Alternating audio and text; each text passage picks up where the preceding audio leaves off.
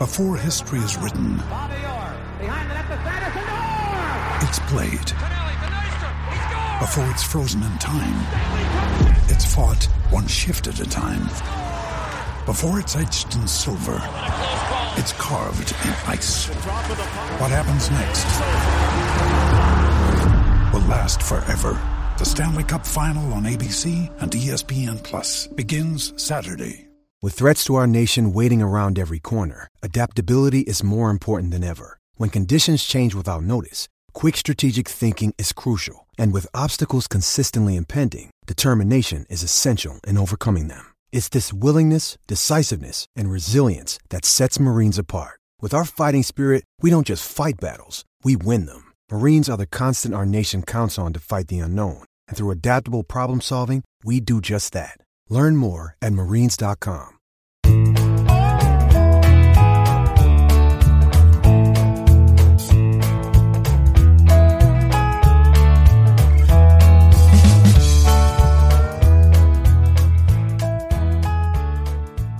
It's Monday, August 1st, and you're tuned into the Cleveland Baseball Talk podcast. I'm Joe Noga, joined by Paul Hoynes.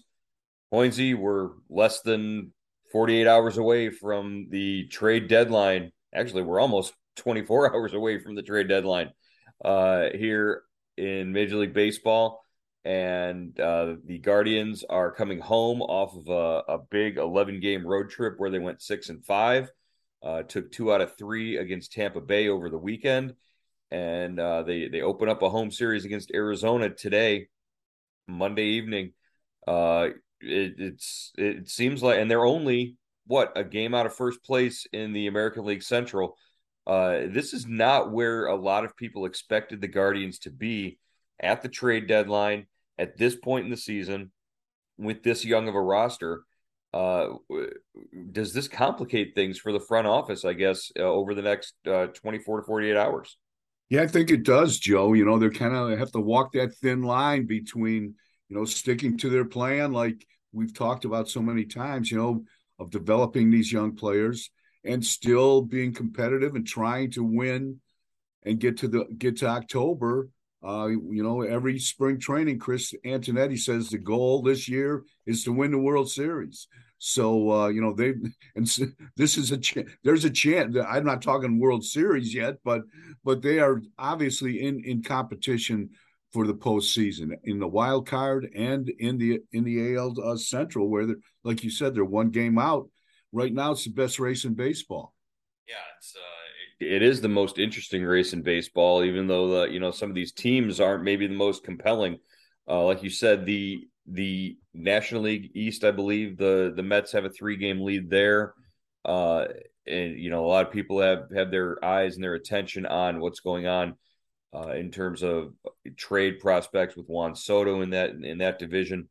But as far as, teams that get after it and get after each other, this is a 3-team race between the White Sox, Twins, and Guardians right now. That could go over the next 2 months and be a lot of fun to watch. Yeah, the Guardians are 1 back, the White Sox are 2 back, and the Twins just lost 2 out of 3 to San Diego on the West Coast.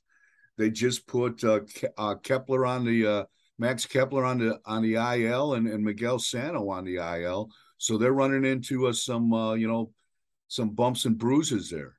Yeah, that's one thing, I guess, that you can look at this Guardian season to this point and say, knock on wood, for the most part, it has been relatively free from major injuries, with the exception of Aaron Savali in the starting rotation. And, you lost Franmil Reyes for an amount of time. But for the most part, this has been a pretty healthy ball club. And they're just young enough to not know, I guess, what these next 2 months are going to be like. Yeah, and you've got to love the way they play, especially a game like Sunday where they had to be the longest of long shots against McClanahan, a Cy Young contender, the American League starter in the All-Star game, and they come right out and score 3 runs in the second inning. And and Kwan, who has a 14-game hitting streak, he opens the game with a bunt single past McClanahan. It doesn't score. They don't score that inning, but it sets the tone for the game. Right. Yeah. Stephen Kwan's 14-game hitting streak now with that bunt single. I guess he matches Greg Allen, I think, in 2017 with a 14-game hitting streak. And it's the longest since 2010, I believe, for a Cleveland rookie. I'm sorry, he matches Greg Allen for a Cleveland rookie, and it's the longest since 2010 for a Cleveland rookie since Michael Brantley had 15. So he's got a chance tonight to match Michael Brantley in terms of recent long hitting streaks for Cleveland rookies. Yeah, he just he's really found his niche in that leadoff spot. Hit over 360 on the trip. I think he had ended July with 38 hits, the most since the most since Coco Crisp had 40 back in, I don't know if that was 2002, around just way back, but he's really setting the table for this offense, and it's a kind of a grinding out offense, and he's kind of that same kind of player. And then he makes a great throw, to get cut down a run against Tampa Bay when they threatened to get back in the game. I think he's got 8 assists, and they lead the American League with 28 outfield assists. So it's interesting. They're really playing well right now. Yeah, let's talk about that Cleveland outfield defense. It's surprising that the reputation hasn't gotten around at least a little bit, and these guys continue to keep running against Stephen Kwan in left field. He not only made that throw, he's made some other throws. He made a throw on a double that was, made the play close at second base earlier in the game. Kwan, I guess just because of the size and the stature, I think people maybe underestimate him, but he certainly is able to get to balls. We know that Miles Straw gets to balls on the ground and in the air pretty quickly, and has a real quick release. And we've seen whoever they rotate into that spot in right field, whether it's Nolan Jones or Oscar Gonzalez when he's healthy, that they've been able to come up with some surprisingly good defensive plays as well. Yeah, it's I guess when you lead the league in an outfield assist, it's kind of a two-edged sword, because everybody feels they can run on you, so that's why you're accumulating all the assists. But eventually these guys are going to put on the brakes and they're going to stop challenging them. And Tampa Bay has had just a terrible time on the bases. What have they had? I think they've had 49 outs made on the bases this year, and that doesn't count caught stealings or pickoffs. Right. I think they do lead the league in guys getting thrown out at home as well, which is an important place not to get thrown out. It definitely changes the game. Just recapping really quickly the weekend series in Tampa Bay. Friday night we got a pretty much classic Shane Bieber outing, and Jose Ramirez carried the load offensively with a big home run. Tuesday they ran into a couple of familiar faces that had a big game in Yandy Diaz and Corey Kluber, and then like you said on Sunday, it was a bit of a comeback situation, and they got a big two run single from Austin Hedges. Just a lot of contributions from different spots in the lineup and throughout the rotation. Brian Shaw coming through again as an opener for Kirk McCarty. McCarty didn't go as deep as he had before, but still a all around good win on Sunday to sort of cap off the road trip and send these guys home at 6-5. There were a couple of games, a couple of wins out there that they sort of lost or didn't finish off, but they could have very easily been 8-3 on this road trip. But I think they'll take 6-5 and heading home for a big homestand. Yeah, definitely, Joe. They had chances to win the 4-game series against the White Sox, the 4-game series against Boston. They settled for splits, and then they come into Tampa Bay where they haven't played well since 2018, and they take 2 out of 3. So all in all, it was a good trip. 6-5.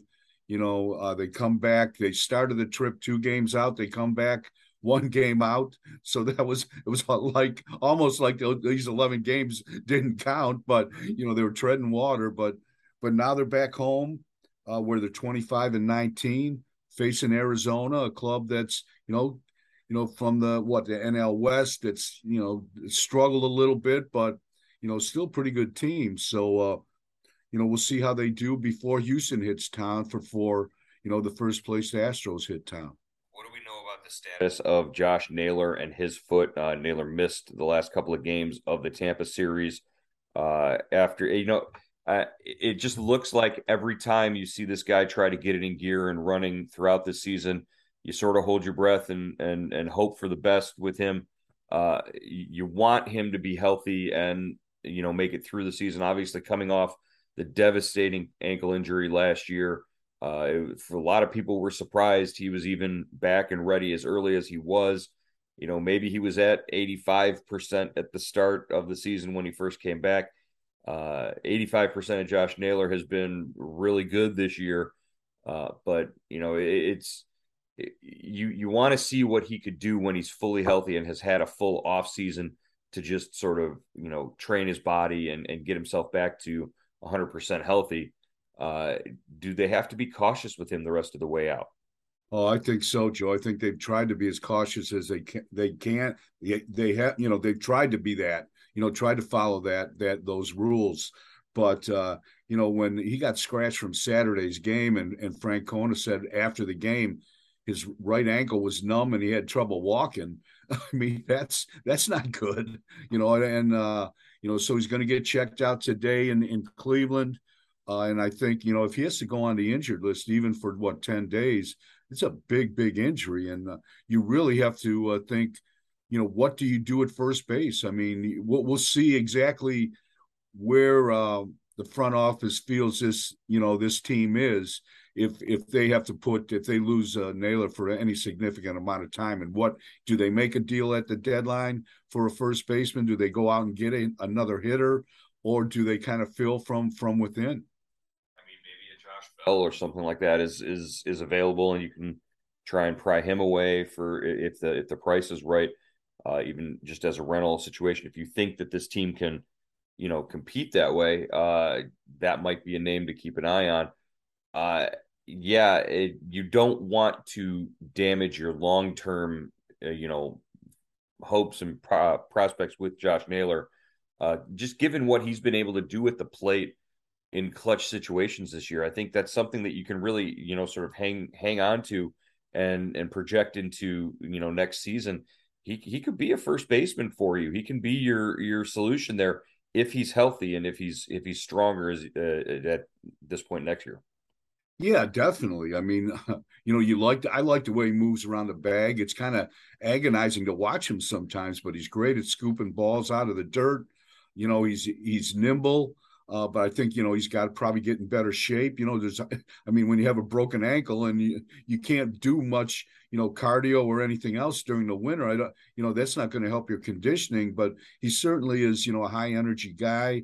And I think that kind of works against them sometimes, what we've seen, through the first 100, 102 games here, he still runs as hard as he can, but, in talking to him, he has taken precautions when it comes to sliding and things like that. But once he gets going, he just has a hard time stopping. He hit a double in Tampa Bay, I think. There was a double on this road trip where it was in Boston where he was steaming into second base and, he kind of ran into Bogaerts. Bogaerts held him up so he wouldn't fall over, so he really has to, be cautious, and he always plays like he's, his hair's on fire. So, it's tough to do that, I think. Yeah. I think remembering back to the 2020 playoffs and the way he ran the bases and the reckless abandon that he sort of ran the bases with. We had written stories about it at that time, and it was, just tough to watch and not see him be able to do that, knowing he wants to play the game a certain way, and he just can't at this point. But look, it does give you a lot of excitement for the future if he's able to get back to to that point. Joe, do you think they would bring Bobby Bradley back or Will Benson? I mean, if they have a problem at first base? I don't see Will Benson as being the solution. He hasn't played very many games there at the AAA level. I know that they're sort of trying to get him ready to do it if he has to, but he's certainly hit the ball well this year in the minors. He's one of those guys where they sort of need to make a decision on what they're going to do with him. High draft, first round draft pick in 2016, and he's one of the only names from that 2016 draft that hasn't made an impact at the major league level. So we'll see there. But Bobby Bradley's a possibility, but I don't know. I haven't really seen what he's done. He's not doing this much. Year. Yeah, and he's off the roster too. They'd have to add him to the 40 man because they outrighted him. They DFA'd and then outrighted him back to Columbus. Yeah, it'll be interesting to see in the next 24 hours if first base becomes the focus rather than catcher for this point in the season, like you said. We talked about it. It's a slow trickle right now with this trade deadline there. There really haven't been too many major moves made. I think over the next 24 hours, we will see some movement. And once that Juan Soto situation gets cleared up, I think maybe that'll open the floodgates for some more deals to get announced because teams that were in on Soto will be shifting their focus and looking elsewhere and trying to improve. But right now, the blockbusters really just haven't been rolling out yet. Yeah, I think, everybody's waiting. The deadline's 6 p.m. Tuesday. I was surprised over the weekend that there wasn't more action. The Reds made a couple moves, Tyler Naquin going to the Mets, Castillo going to Seattle. That's going to help the Mariners, but it's kind of boiling. It's a boiling pot right now. Yeah, as of our recording this podcast, there hasn't been the biggest news of the day is probably the Deshaun Watson suspension, but that has nothing to do with any of us. The Major League Baseball trade deadline will become the focus here over the next few hours and throughout. It's going to make going to the ballpark interesting tonight because we've got a late call for media as well. We don't talk to Tito until 5 p.m. before a 7 p.m. game, so they're able to make some moves and keep things sort of closed and in-house until they talk to us at 5 o'clock. Yeah, I think, from what I've heard, that they are shopping, or they are I shouldn't say shopping, but they have taken calls on, their pitching their starting pitching, Bieber, Plesac, Quantrill, Savali. I just think it would take a heck of a trade to, pry any one of those arms loose from Cleveland. The only arm that they're not talking about in trades right now is Tristan McKenzie, I'm sure. Yeah, that's a good point. Because he looks like the future ace of this rotation. And Joe, what do you think? I would not be, I would like to see them make a move and maybe add a kind of a veteran arm to that rotation because they're so banged up and we don't know about Savali. Well, you don't like seeing Brian Shaw start every fifth day no. I'm sorry, but for comedic value and for just the access to Brian Shaw on the post game interviews, I think it's really neat to see that. But yeah, I don't think it's sustainable. Do I think that they're going to go and trade away a prospect for a veteran starter? Probably not, and it's not going to be anybody who could really make a big impact if they did. If there's an arm out there that could make a difference in a playoff chase, a New York or a Chicago or an LA are going to snap them up first. Yeah, and this is where not having two deadlines I think that hurts. You could always get past the July 31st or the August 1st deadline, and then you always had August 30th to really kind of zone in on somebody that you may figure out you have another need and you could get another guy, but that's gone. So they got to do all their shopping before Tuesday. I never liked that second deadline. I thought that when Verlander went to Houston back in 2017, I thought that was so shady. That just felt so yucky when that happened. And I just, ugh, to me, that whole deal really soured me on the second trade deadline possibilities. And plus, when Cleveland picked up Josh Donaldson and he did absolutely nothing, I was like, this system needs to get changed. So I kind of welcomed the